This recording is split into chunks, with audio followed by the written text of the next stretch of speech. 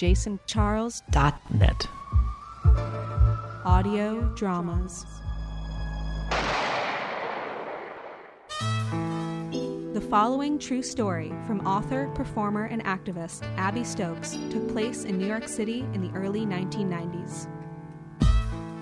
This is Tim, Part 1. I first met Tim. Actually, I was sitting in Don't Tell Mama with a very dear friend of mine named John, who has a dark, wavy hair. And at the bar at Don't Tell Mama was this incredibly attractive blonde with very light, wavy hair, who had his winter scarf tied in a way that I've never seen an American tie it. So I made a joke about the Scandinavian at the bar and said, "Look at that handsome Scandinavian at the bar. He's certainly not American." And if you don't know Don't Tell Mama, it's a gay bar, so it was pretty likely that he was gay, but we didn't know for sure. John is. And so John, who was shy, said, "Why don't you go over and meet him?" So I was procuring for John. I actually went over to Tim, even though I didn't smoke cigarettes, and asked if I could borrow a cigarette. And that was how we met. And he opened his mouth, and I was expecting him to have some sort of like heavy Swedish accent or something. And instead, he was adorable and had no accent, and immediately sat down with us. And I would say we all sat there chatting until like the wee hours of the morning. And that was how Tim and John actually ended up starting to date. And they were together for several years before they both went to Los Angeles on business and then ultimately broke up. Tim was in New York for a couple of years and then moved to LA, then came right back. And that was when I re-met Tim, was when he came back. We'd stayed in touch.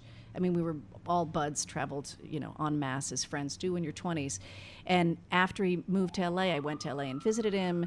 He didn't like LA. He moved to LA. He was an actor and a singer, primarily a fabulous singer, and was in New York thinking he was going to study opera. And then moved to LA to think that maybe he'd do television. And he's immediately got an extra spot on Doogie Howser. At the time, Tim had this beautiful white blonde, but really curly, lovely, loose hair. And Neil Patrick Harris loved Tim's hair. And so he stopped him on the set and was like, "How do you do your hair?" And Tim called me. He's like, "Did you know that Doogie Howser's gay?" I said, "How do you know?" And he said, "Because he asked me about my hair." So Tim was in LA hoping to make his place in Hollywood, which he didn't.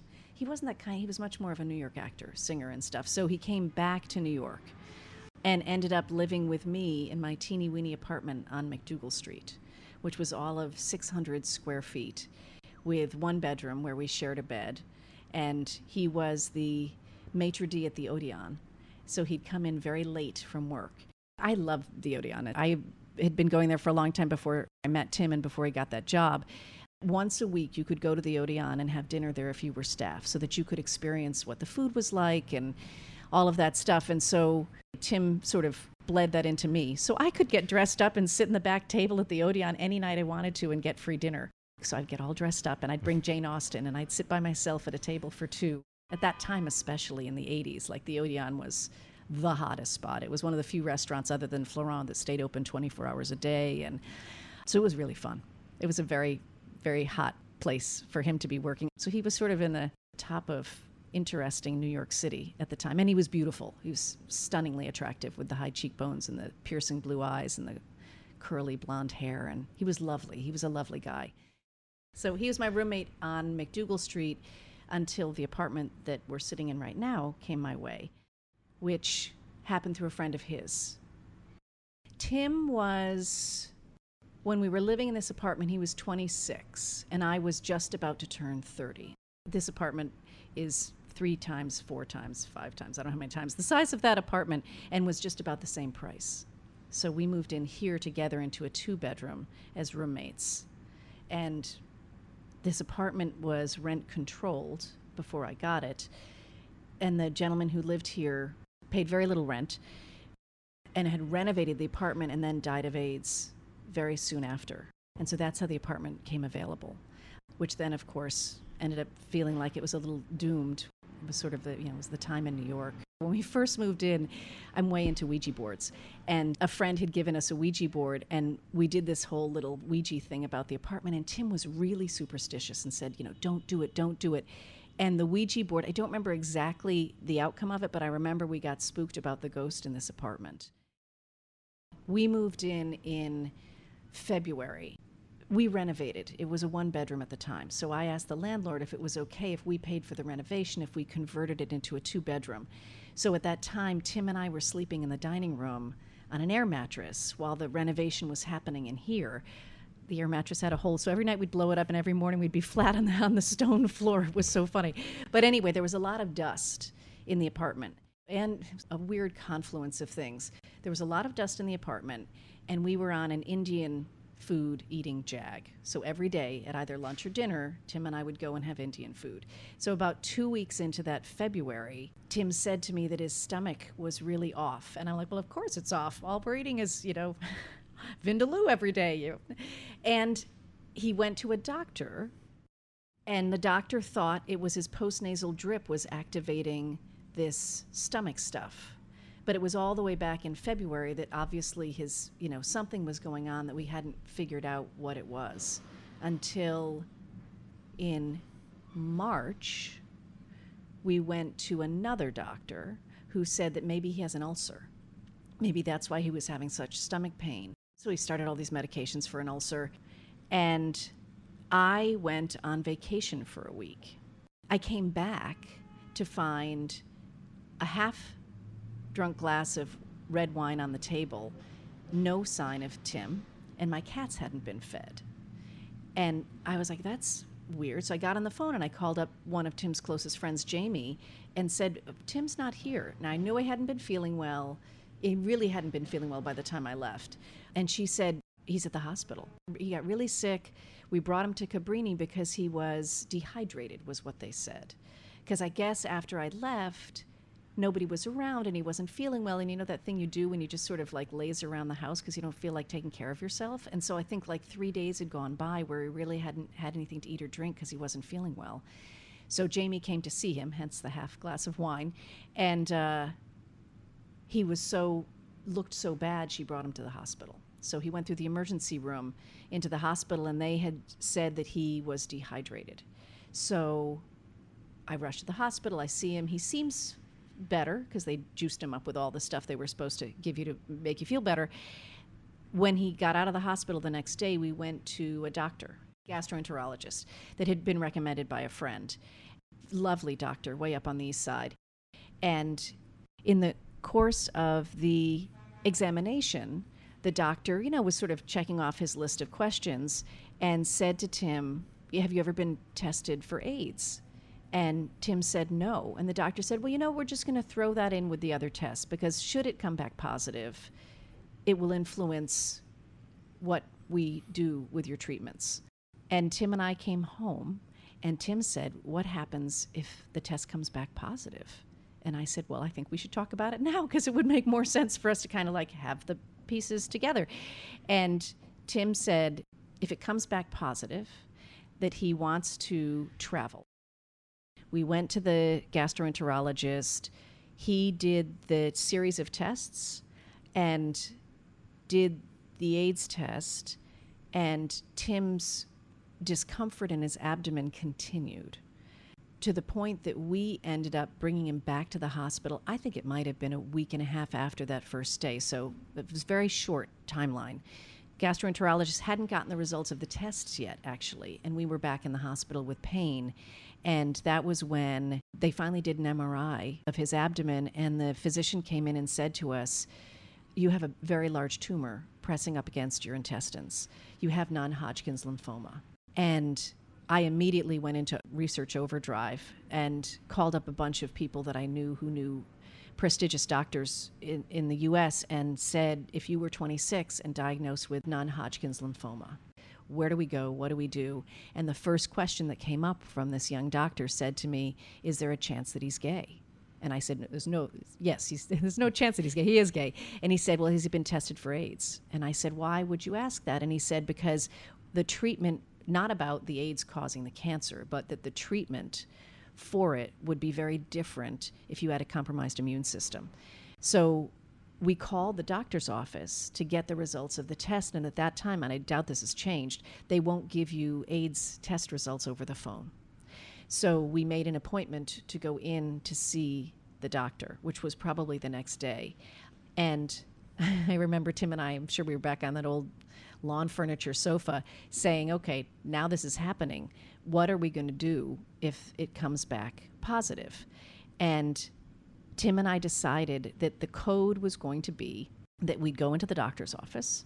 Tim said, I want to go in by myself. And when I come out, if I say we're traveling to Europe, then you know that the test came back positive. And so that's exactly what happened. He came out of the office, he took my hand, we walked into Central Park, and he said, so I guess we're going to travel in Europe. And I was like, okay, and that's what we're going to do. So let's figure this out. So we came home in our very practical way. We got a map of the world, and we got some thumbtacks, and we put it up in his bedroom, and we put thumbtacks on the map of all the places that he wanted to go, and we attached a yarn through all of the places. That was our first, I think this was sort of our weird cathartic way of kind of like facing what was happening. And then we sat down and sort of figured out, how are we going to tell people? The inconvenient timing, I can tell you exactly when that happened, because the next day was my birthday, and a surprise birthday party was being thrown in the apartment for me, which Tim had to expose to me because we were not really in the frame of mind to have a party the next day. The whole theme was about giving. So everybody was dressing up in togas, and you couldn't put food in your own mouth. Everybody had to feed each other because it was all about giving. That was the theme of my 30th birthday party. So Tim and I decided that we wouldn't tell anybody about the diagnosis till after the party. Tim looks bad at this stage. He's quite thin, because he'd been sick since February, really. Like he hadn't been retaining food in any proper way. We would try, but that was sort of what was happening because of this tumor in his intestines. And so people arrived in their togas, and there's a photograph. I had these long beaded earrings on. I'm sort of in motion, blowing out the candles of my birthday cake, and everybody notices that the earrings sort of became horns because they moved forward, they sort of swung forward in the picture. But what I notice in the picture is that my hands are clasped together, and the tension in my hands is so dramatic to me because I was just hanging on for dear life that night because we didn't really get a chance to process this information. And here was this gorgeous party, and there was, at the time, was a death sentence hanging over his head with this idea that he had AIDS.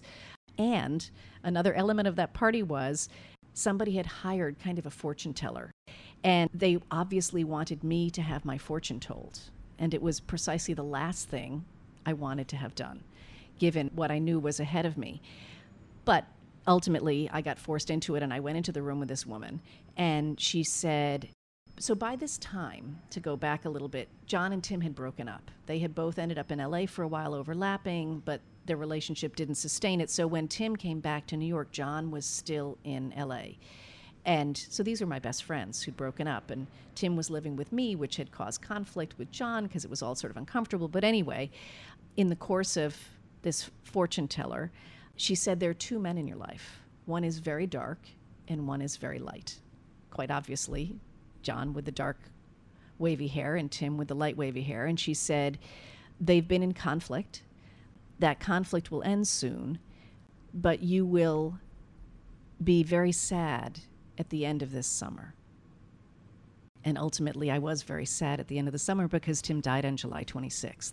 That's how fast it was. It went from his having a stomach issue in February to his finding out he had AIDS on the last day of April to his dying on July 26th. Oh, if only it had been a year later, with the drugs that they have, everything could have changed. Yeah. So to me, when Tim got sick, it was obvious that I would rather spend my time with him, not knowing it was as short as it was, than working. My grandfather had just died, and I'd inherited not a lot of money, but the apartment wasn't expensive. I sort of only made enough money to meet my means. Actually, I'd lent Tim some of the money, too, so that he could pay his rent. So we were sort of eating away at this small amount of money. And there was a time, again, nobody knew how short it was going to be. There was a time in, I would say, sort of late June, early July, where friends tried to have sort of an intervention with me. The intervention was sort of, Abby, you've got to still have a life because, this could go on for a long time. I don't know if some part of me knew it wasn't going to go on for a long time. So I invested everything I could in that. I don't think I had a notion it was going to go that fast, but I'm deeply grateful that I decided to commit all that time and not think, oh, I should balance it. I didn't balance anything. I didn't work, Ultimately, what happened was we started looking at, there weren't really treatments for AIDS to speak of at the time. It wasn't like he was suddenly going to go onto a bunch of cocktails. Sort of the order of events that had happened with this evolution with his medication. So he gets diagnosed with AIDS. It does change how we think about having his medical treatment. We decided to go with radiation in tandem with a little bit of chemotherapy, but it was really mostly the radiation. They were hoping to shrink the tumor and then see if maybe it was going to be operable when it shrank. So we would go into the hospital for radiation treatments and then come home. And he would have steroids, which was my first time with anybody on steroids. And I have to say, it was so impressive because the radiation would leave him so weak and feeling terrible. And I think they'd let like 3 days go by and then they'd give him the steroids. And then he was Superman.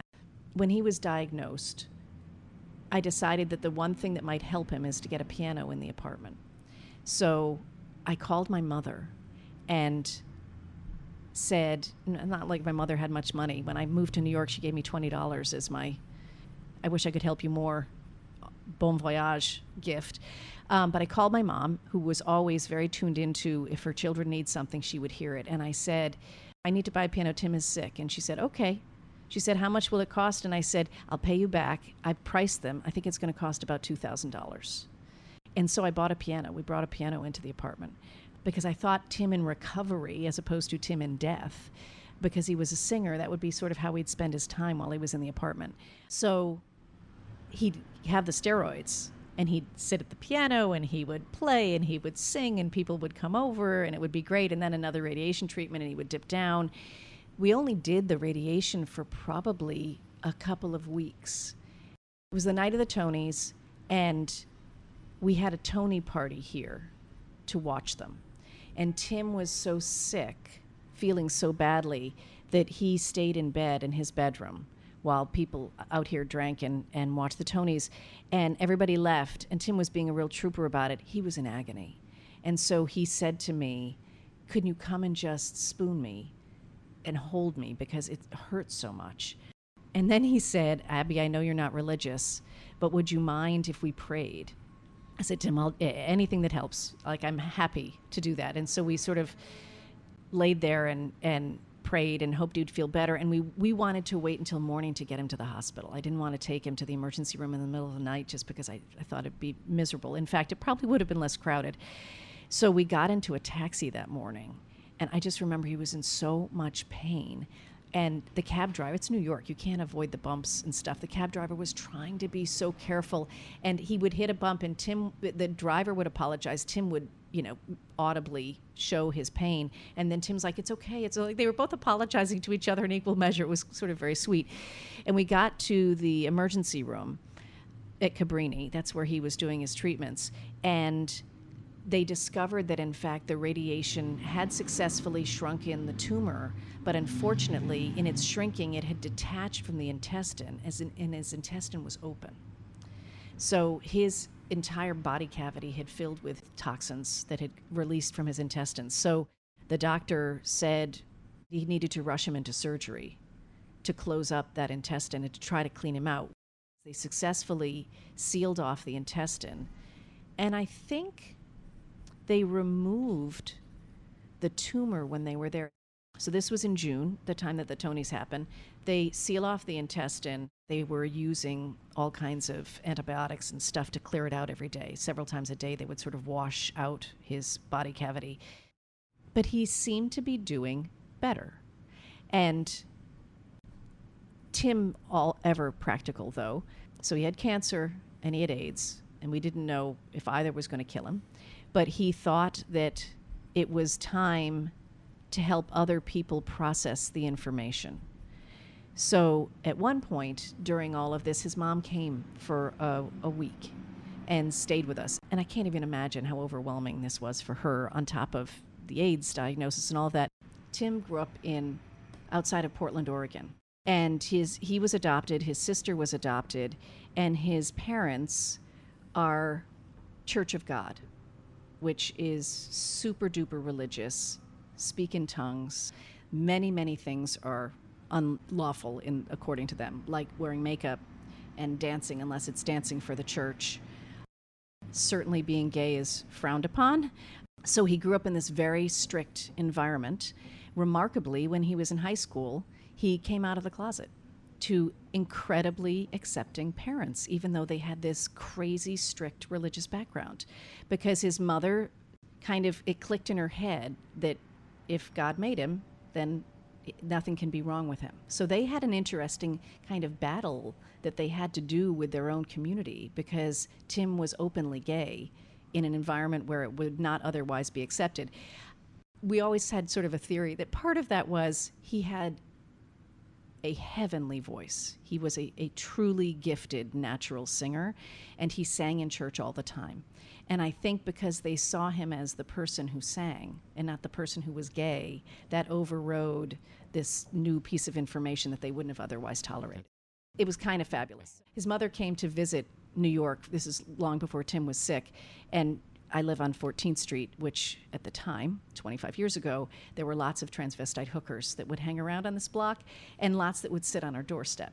And Eleanor would sit in the window of my apartment with the window open, almost falling out of the window because she was so fascinated by these transvestite hookers and like how they looked and how do they make that happen, and their boobs look so realistic and their voices, and like it was very interesting to see her sort of develop into, she still didn't wear makeup and she still didn't really want him to go to the movies, but she accepted him for as much as she wanted to understand what his lifestyle was. So that's where he came from. So he was very blonde. He looked very Scandinavian, which I think is common, in that area around Oregon. His sister had very dark hair, didn't look at all like him, the other adopted sibling. The story was that someone in the church got some young woman pregnant, and that there was a chance that it was the minister at his church was actually his father. That was the family lore.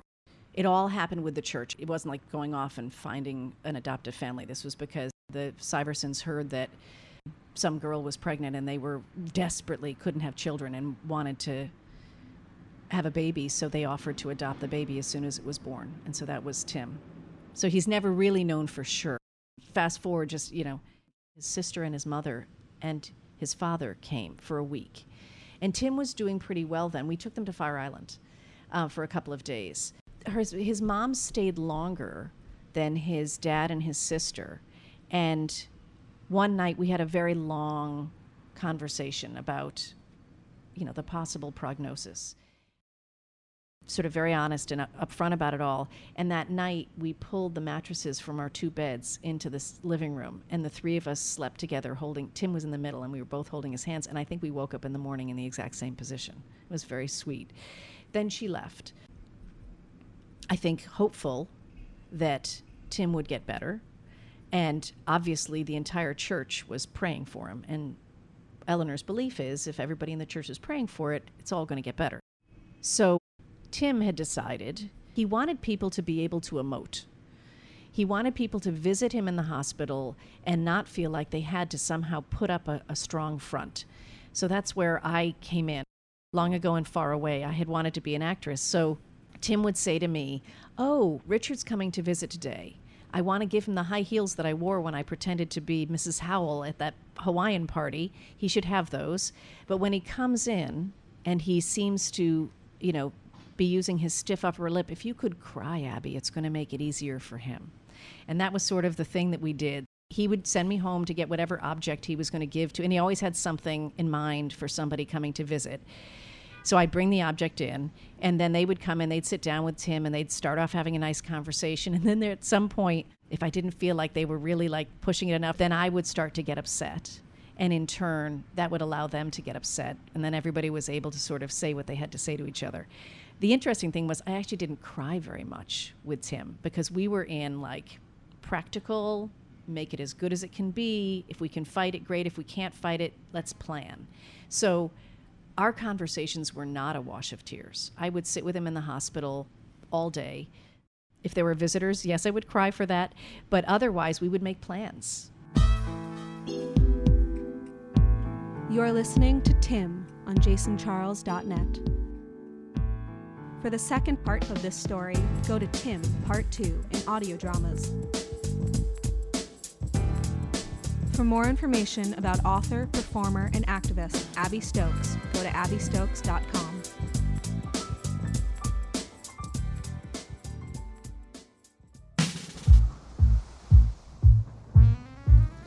jasoncharles.net. Deep talk, deep sounds.